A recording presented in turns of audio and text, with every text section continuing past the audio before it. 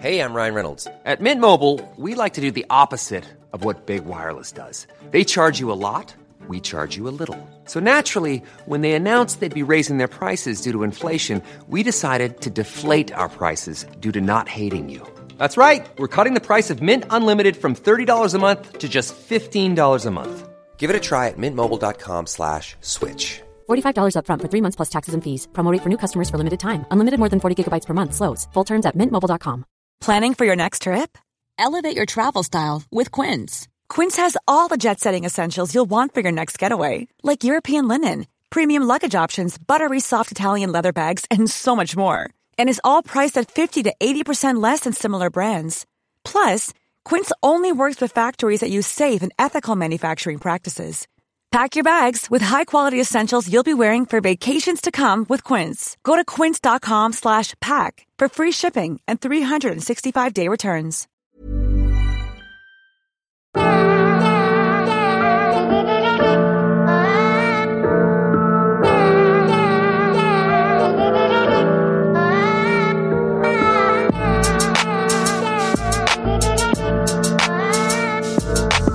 Coming up on this episode of Barbecue and Tech, how to smoke chickens for beginners and why Chris believes the spatchcock technique is for cheaters. I'm your host, Rod Simmons, joined by my partner in crime and co-host, Chris Ashley. What's up, man? What's up? Oh my God. I think you might have just set everybody off. Like, wait a minute. I spatchcock chickens all the time. I do. And I was offended last night when you said it to me. I was like, I'm going to call him out so much on the show because I was like, how does cutting the backbone out of a chicken just so you can lay it flat and cook it is like cheating? I don't get it, but I'll let you explain yourself as we go through the show. What's up, man? Nothing, man. I actually had to dig in a little bit, looking at some barbecue stuff last night just to see what are all the different little things that you do as you're cooking and what, you always go back to what's your preferred, cut of meat when you're going to cook chicken. Right. Some people like breasts, some people like thighs. Can I say something about that real quick? I've never understood people who are only like dark meat or only like white meat. I love chicken in general. I love all barbecue for the most part. And chicken is still one of my barbecue chicken is I could eat that. Put it like this. When I got in a motorcycle accident and I dislocated both my shoulders, I think I ate barbecue chicken every day for 2 weeks because A, I couldn't move my arms, right? My wife had to feed me. And B, I just love barbecue chicken. It's a happy place for me. So I'm sitting there, can't move my arms, can't stand up, can't do nothing. I'm practically useless. But my wife was just dipping chicken in barbecue sauce and feed me. And I was happy to do that. Did you ever see the movie A Christmas Story? Oh yeah. I can't remember his name, Ralphie's brother. I don't remember it that well. So if you remember enough about this story, I'm sure anybody who's listening is like, oh yeah, cause she's like, eat up all your food. And he takes his face and shoves it in his food. He's like, I was like, that's what you should have been doing when you couldn't use your arm. Yeah. Would have been a perfect photo. Yeah. Made the best time out of a terrible time. But, yeah. So anyway, so you were looking up the different cuts and the different things. I cook it all. I love, I'll never turn away one for the other. When I'm trying to be super healthy, obviously I'll go for a breast, you know what I mean? But I love both cuts.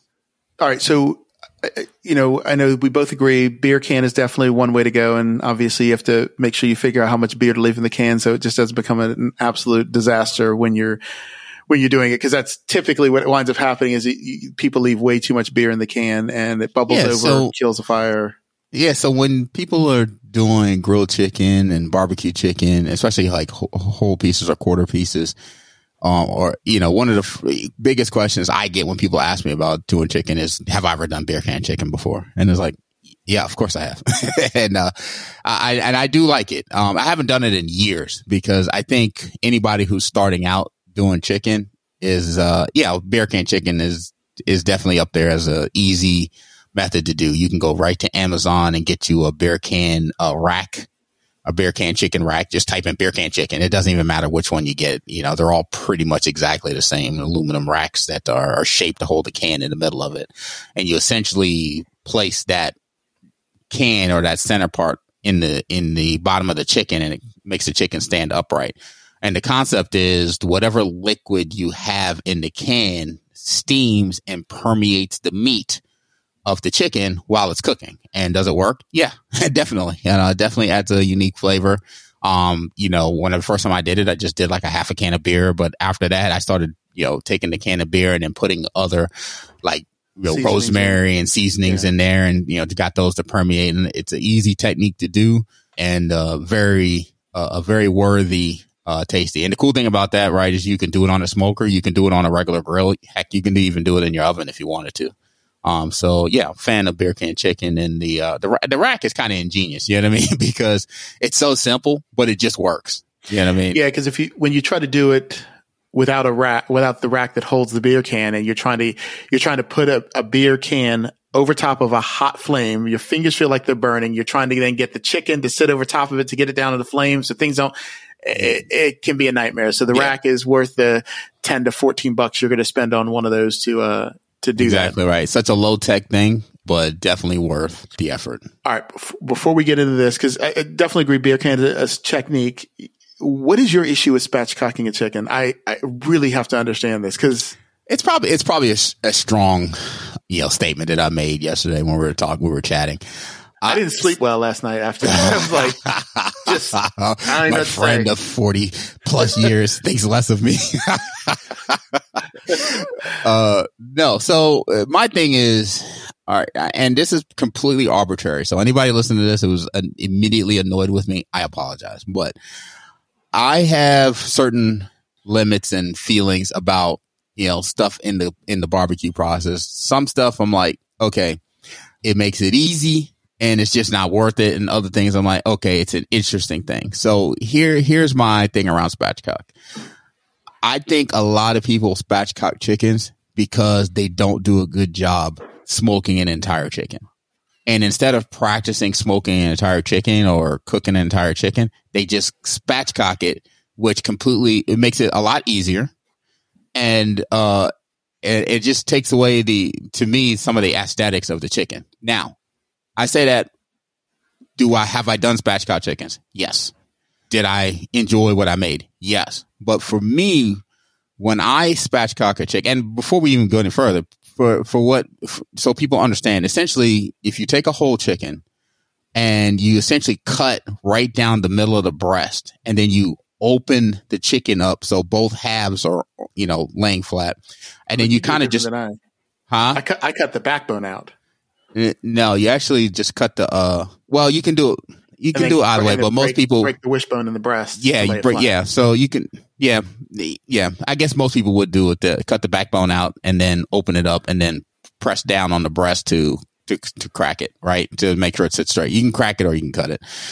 And to me, when I do it, I'm doing it because I'm trying to achieve some kind of aesthetic view. So a buddy of mine got a free turkey from his job. He doesn't cook, so he asked me to do something with it. And I said, okay, aesthetically, I'm going to make this thing spatchcock. But what I did was I cooked it on the bottom of my smoker, and I basically cooked it with the skin side down first. So I got the crisscross grill mark. So I was actually going for a look, along with, you know, the process. But, you know, I had a buddy of mine who always spatchcocks his turkey, and he's a great cook. He makes great barbecue, and but I give him a hard time about it because he does his Thanksgiving turkey like that, and I'm like, this just looks like trash. To be honest, I was like, I'm more traditional. I want to see the entire turkey, whether it be smoked, fried, whatever. I want to see the whole thing. And to me, when you do a spatchcock turkey or chicken, you enhance the risk of drying it out. And that's why I'm not a huge fan of it. Okay, so it's not because it makes it easier. Because when you said that earlier, I'm like, so says the guy who has a flame boss to regulate heat and temperature. Well, yeah, but that's, to me, that's just one aspect, right? It's like, you set the temperature. Can I achieve the same thing without a flame boss? Yes. But you can't always say, can I achieve a great tasting chicken or turkey whether I spatchcock it or not. You know what I mean? That's not always a yes, right? Yeah. So to me, it's just like there's no cop out in using a temperature regulator. It's just one thing you don't want to manage. But to me, fair. You're kind of taking a easier route instead of just saying, I'm going to practice smoking a whole chicken. Now, if you're doing it, like I said, because you want to achieve that aesthetic, knock yourself out. I got no beef with you.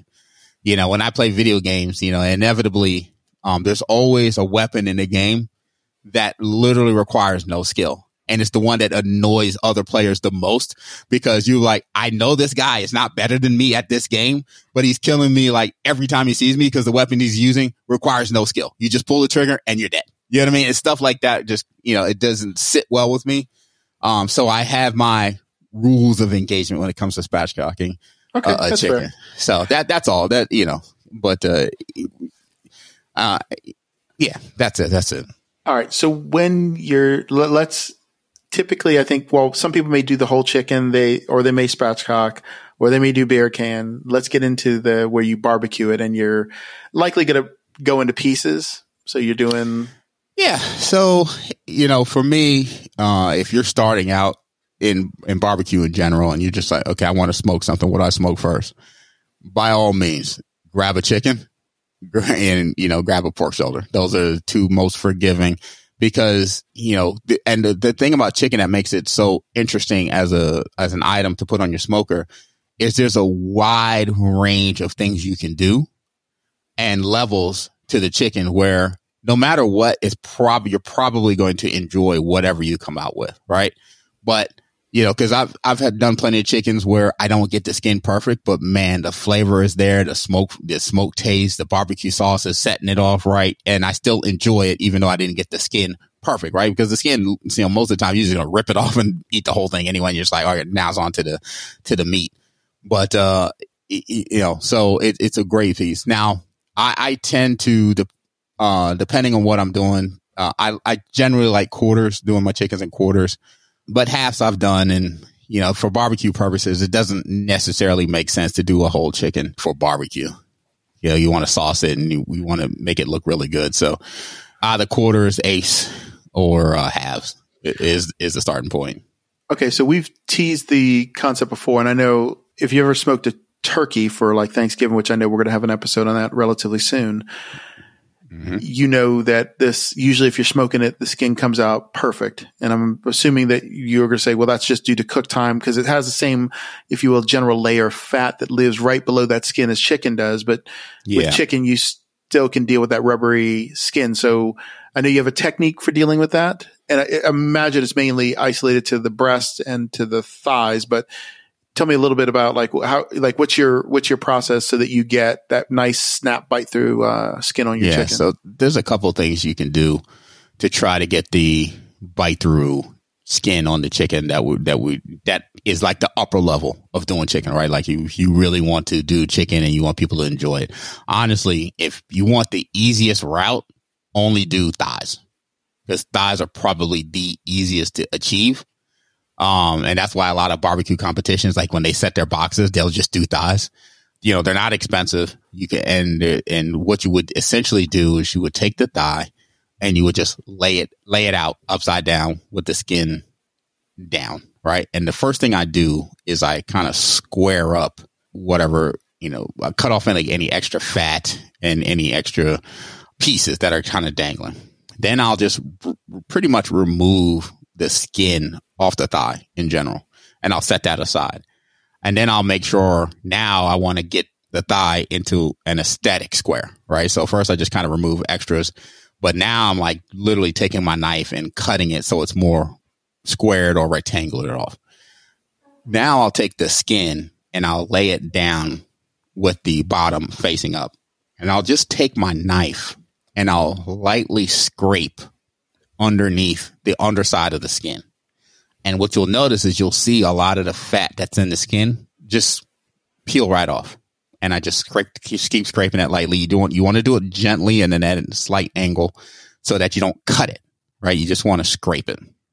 And what that does is it basically thins out the skin so that when it cooks at the same time as the rest of the meat, and you'll be able to bite right through it when it's done. So what happens is once that skin is done, I will then take it and put it back onto the thigh. And then, you kind of fold it on underneath. So it kind of tucks really well. And it actually aesthetically, it looks fantastic. It looks like a little, like a true little rolled up thigh. And I'll cook it like that, season it and cook it like that. And 9 times out of 10, that's all you really need to do if you're trying to do the thigh. I haven't really done it with the breast part of it, but the thighs will definitely come out pretty well. So do you ever inject? Cause I know like most guys are doing competition, you're getting a single bite. And I know we talk competition just cause you're trying to steal some of the techniques from the competition guys to up your game a little bit more so that when you're having barbecues between your house and your friend's house, that everybody always says, let's just do it at your house. The food just always turns out better. So do you inject your thighs like with butter or anything to pump the flavor up a little bit, like a little bit of chicken broth? It depends. And it's what is the event, right? Am I having people over or taking this? Like, for example, I had a buddy of mine had a graduation party for his daughter and son. They were both graduating college. And, his smoker could only hold so much. So he was doing the ribs and he asked if I would do the chickens for him. He dropped off probably about 6 whole chickens. And I was like, that's no problem. I can smoke them all. Cut them into quarters and, season them up. And I ended up not injecting them, but marinating them, right? Because I wanted to get some deeper flavor into them. But then there have been times where we would have a larger cookout and I'll go ahead and inject them with like a chicken broth, just to kind of get that, deeper season. But if it's for the house and I'm just trying to do something for dinner for the next couple of days, I won't inject them. I don't waste the time. Yeah. So that's kind of my rule of thought. Just like, either inject or marinate depending on how much time you have. And then, depending on the event, like if you're really trying to go all out, by all means, go ahead and inject it. Now, are you barbecuing, like as in barbecue sauce? Like, are you going in and mopping the chicken as you're getting closer to the finish point to get? That's a no. That's a no. Let me stop you right there. Yeah, no. I think a big mistake a lot of people make with their barbecue chicken and barbecue in general is they put the sauce on too soon. And what ends up happening is that sugar can potentially burn up, especially when you're doing chickens, because you definitely want to do your chickens at a higher heat, like a 275, 300 is what I'm smoking at. I was going to ask you that next. Yeah. I do it at a higher heat. And why? Because I want that skin to cook. So because of that, you put the sauce on and you run the chance of, making the sugar in the sauce kind of burn out and taste, not taste as good. So what I like to do is like to season my chickens very well, inject if I'm going to inject, and then I'm going to smoke them on their own. And then if I'm doing like a all out, I actually like to take a pan of barbecue sauce, put it in the smoker.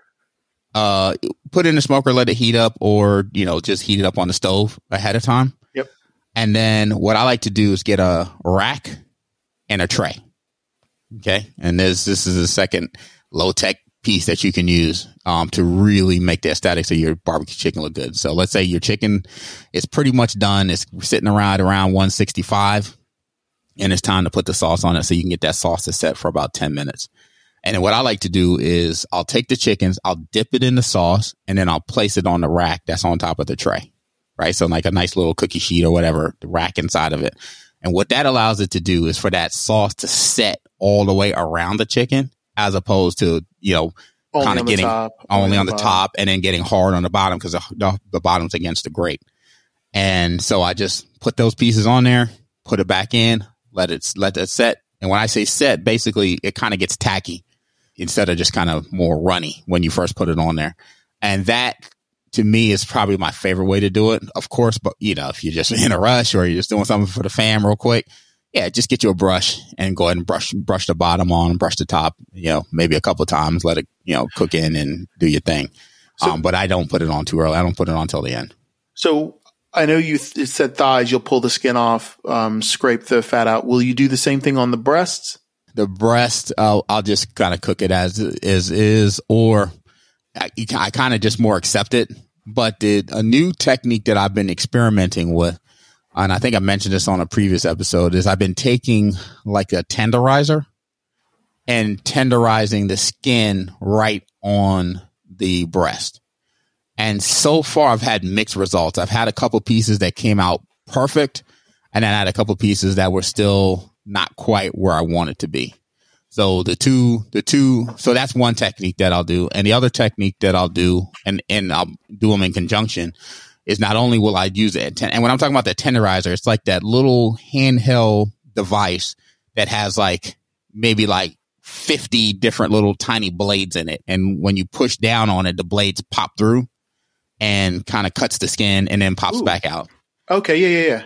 Yeah. So that's what I use. And so what that does is it perforates the skin, and then that allows more of the fat to kind of cook out of it.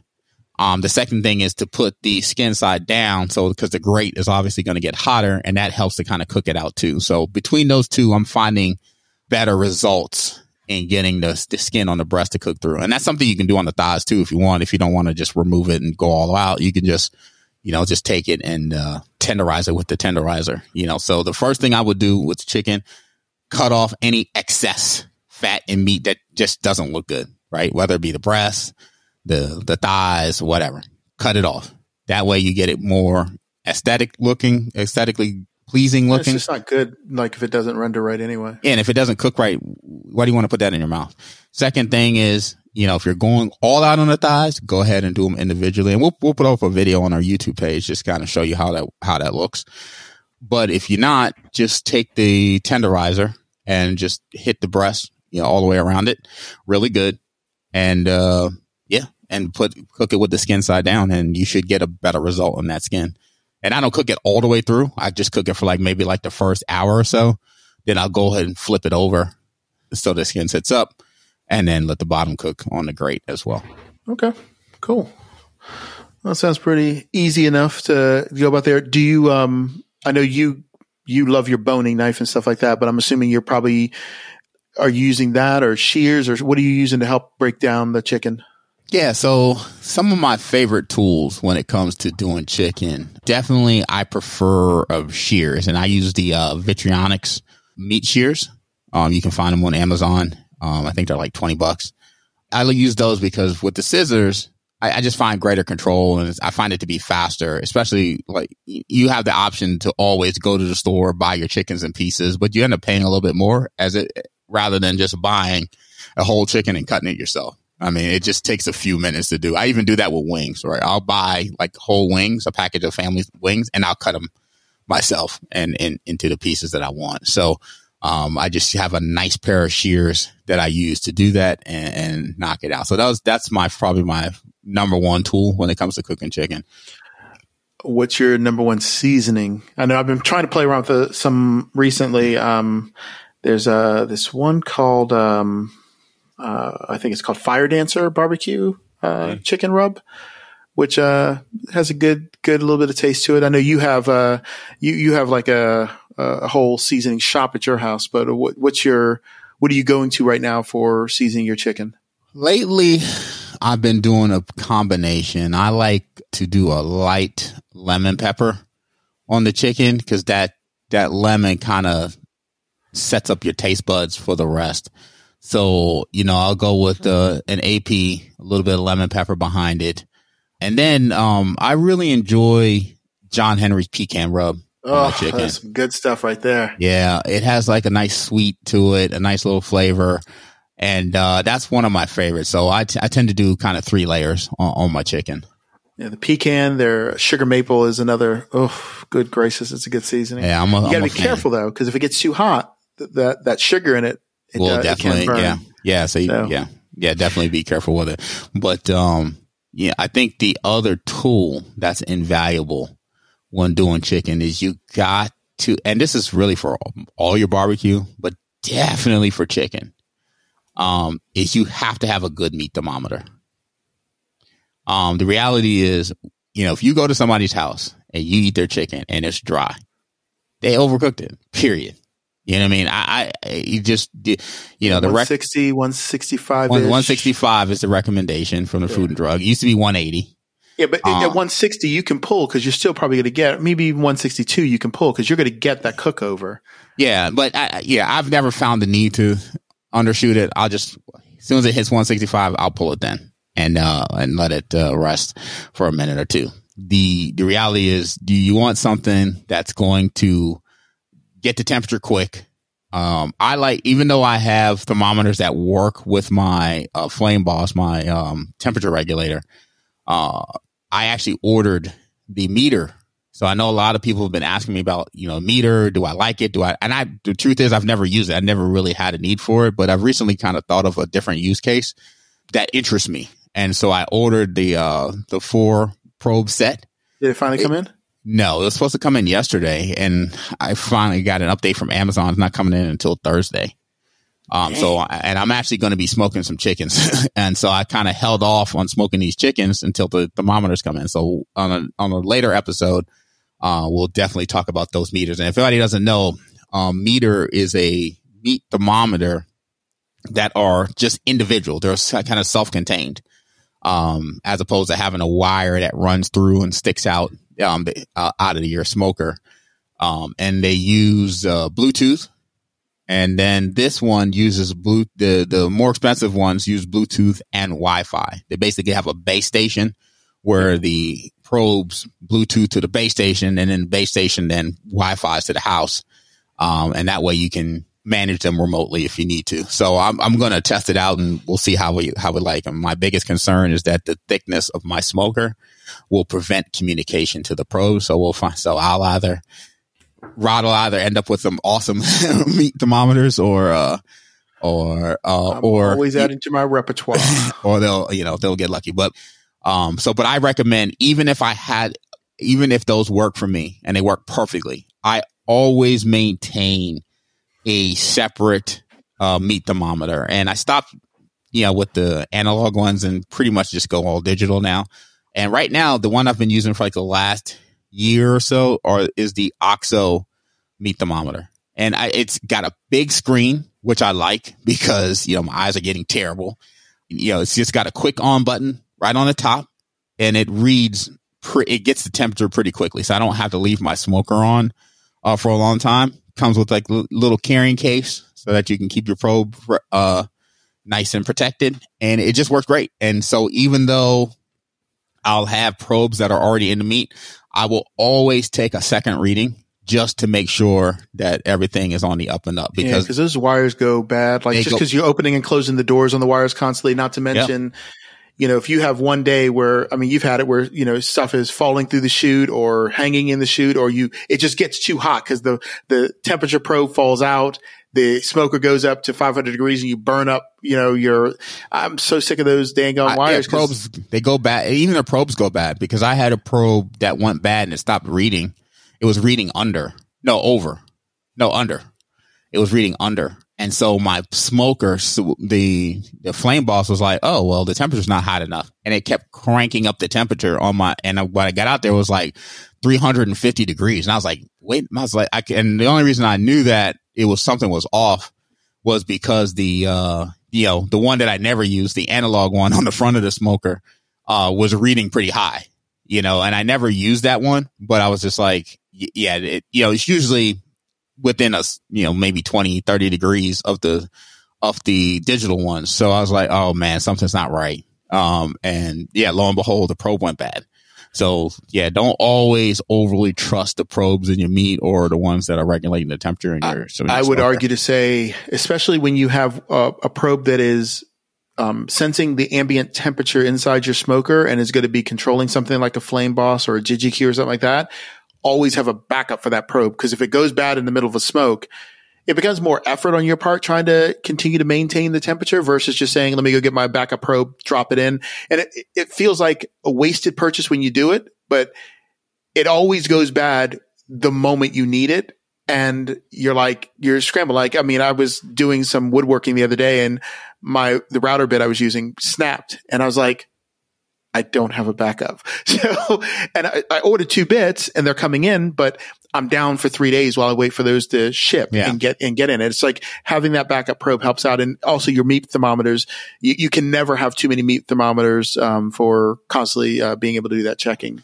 100%. And it also points to the fact that, I'll say this before and I've said it again and I'll say it now, is you definitely, before you go and buy a very expensive device that helps you regulate the temperature on your smoker, you should really know how to use your smoker without it. You should really know what positions to put the vents at to kind of get around the temperature that you want. You should just know that stuff, and you should definitely be able to smoke food without, which I'm sure many of you are. And then once you have that down pat, go ahead and get you a nice little device to regulate the temperature automatically for you. And like Ron said, get you a backup probe. And I know we're going to get ready to go to picks here, but a couple really quick tips just to keep in mind.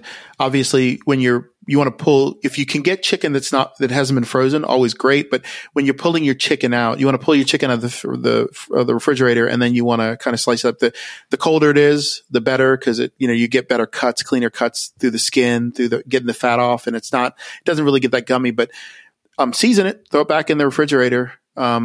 Season the bottom or the meat side, throw it back in the refrigerator, then bring it out, season the breast side, let it come up to temperature. Like I know a lot of people like to go right from the refrigerator right onto the smoker, and if you can let it come up to an ambient room temperature right before you go in that last 30 minutes, for me, I found that helps me out. I don't know how you feel about that. More beef than with chicken and pork. Yep. I don't worry about it with chicken so much. Yeah. But, with beef, I kind of like to let it come up a little bit. Definitely when you're doing steaks on the grill, you definitely want to do that, because it's cooking at such a higher heat and it's such a quicker time. But I don't worry about it with chicken too much. I just, chicken come out, season on the smoker. All right, if it's not already smoking. You got a pick for us this week? Yeah. So my pick for this week is definitely going to be the 2 things that I mentioned. The OXO Good Grips, thermometer. This thing is awesome. It's $22, super cheap. And I've spent $100 and some on like the fold out Insta-Read thermometers, and that thing went bad so quickly. It worked great, but it just went bad and it became useless to me. So what's the point of spending all that money if it's going to go bad? This thing has been rocking with me for 2 years now. So yeah, the OXO Good Grips digital thermometer. You can find that on Amazon. And then, get you the Vitrionics kitchen shears. They're simple. $18 on Amazon, and man, you just cut right through chickens and the breastbone and all this stuff like it's nothing. And it makes your prep work super easy and super simple. So those are my 2 picks. So I won't do a pick, but I'll do a tip. And I think everybody can always take advantage of this. Go sharpen your knives. Go sharpen your shears. It almost shocks you, like when you go sharpen them, you're like, man, I didn't realize how dull these things were. And even if you're sharpening them at home, if you take them into a good proper shop that you just drop all your knives off and get them sharp, when they come back, you're like, man, I need to do this every 6 months, because it is absolutely worth it. So if you're not sharpening them on your own at home, take them into a good shop, pay the couple even bucks. Even if you are sharpening at home, because I use a steel and I sharpen my knives all the time, and it doesn't even come close to what these professionals do with your knives. And man, when you're prepping and you just realize that you've been suffering for so long with dull knives, it makes a huge difference. So yeah. So go out, folks, go out and smoke some chicken, man. Definitely, hit us up with your questions, your comments. Keep sending those pictures of your smokes and your barbecue.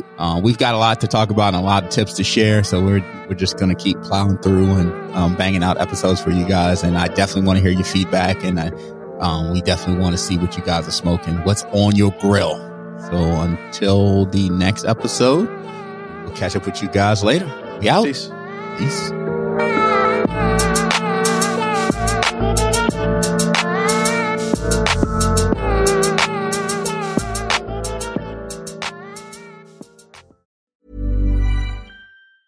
There's never been a faster or easier way to start your weight loss journey than with PlushCare. PlushCare accepts most insurance plans and gives you online access to board-certified physicians who can prescribe FDA-approved weight loss medications like Wegovy and Zepbound for those who qualify. Take charge of your health and speak with a board-certified physician about a weight loss plan that's right for you. Get started today at plushcare.com/weight loss. That's plushcare.com/weight loss. plushcare.com/weight loss. There's never been a faster or easier way to start your weight loss journey than with PlushCare. PlushCare accepts most insurance plans and gives you online access to board-certified physicians who can prescribe FDA-approved weight loss medications like Wegovy and Zepbound for those who qualify. Take charge of your health and speak with a board-certified physician about a weight loss plan that's right for you.